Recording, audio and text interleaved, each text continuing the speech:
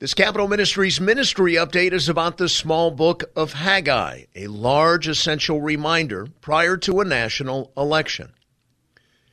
As our country continues to struggle, the focus of solutions and reform efforts are almost exclusively centered on political remedies. The riveted attention given to our upcoming national election is a great illustration of this.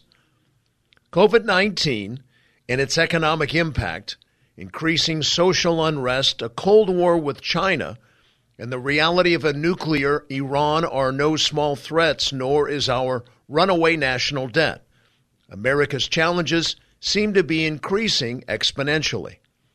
Are political solutions, policies, and elections the total answer? Are they the ultimate way to fix these problems? Is this the way to properly diagnose, remedy, and cure our increasingly complex national ailments?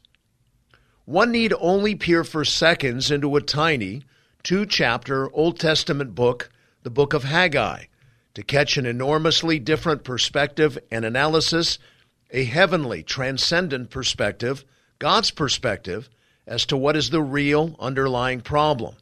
The book of Haggai more than suggests that it is a spiritual one. This week, Capital Ministries is publishing the Bible study, What Would Haggai Say to the D.C. Office Holders? This study examines the journey of the exiled Judeans who returned to Jerusalem after 70 years in captivity. The Babylonians sacking Jerusalem and taking the Judeans captive had been a punishment from God for their disobedience.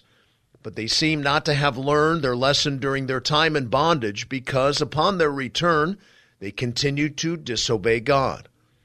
How God dealt with his people during this disobedience, his messages to them through the prophet Haggai, and their ultimate response to him has lessons for our nation, believers, and especially the leaders of our country.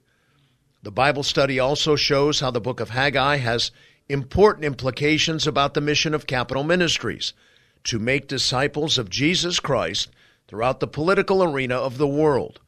Please prioritize studying this. It is especially vital for these alarming times in which we live.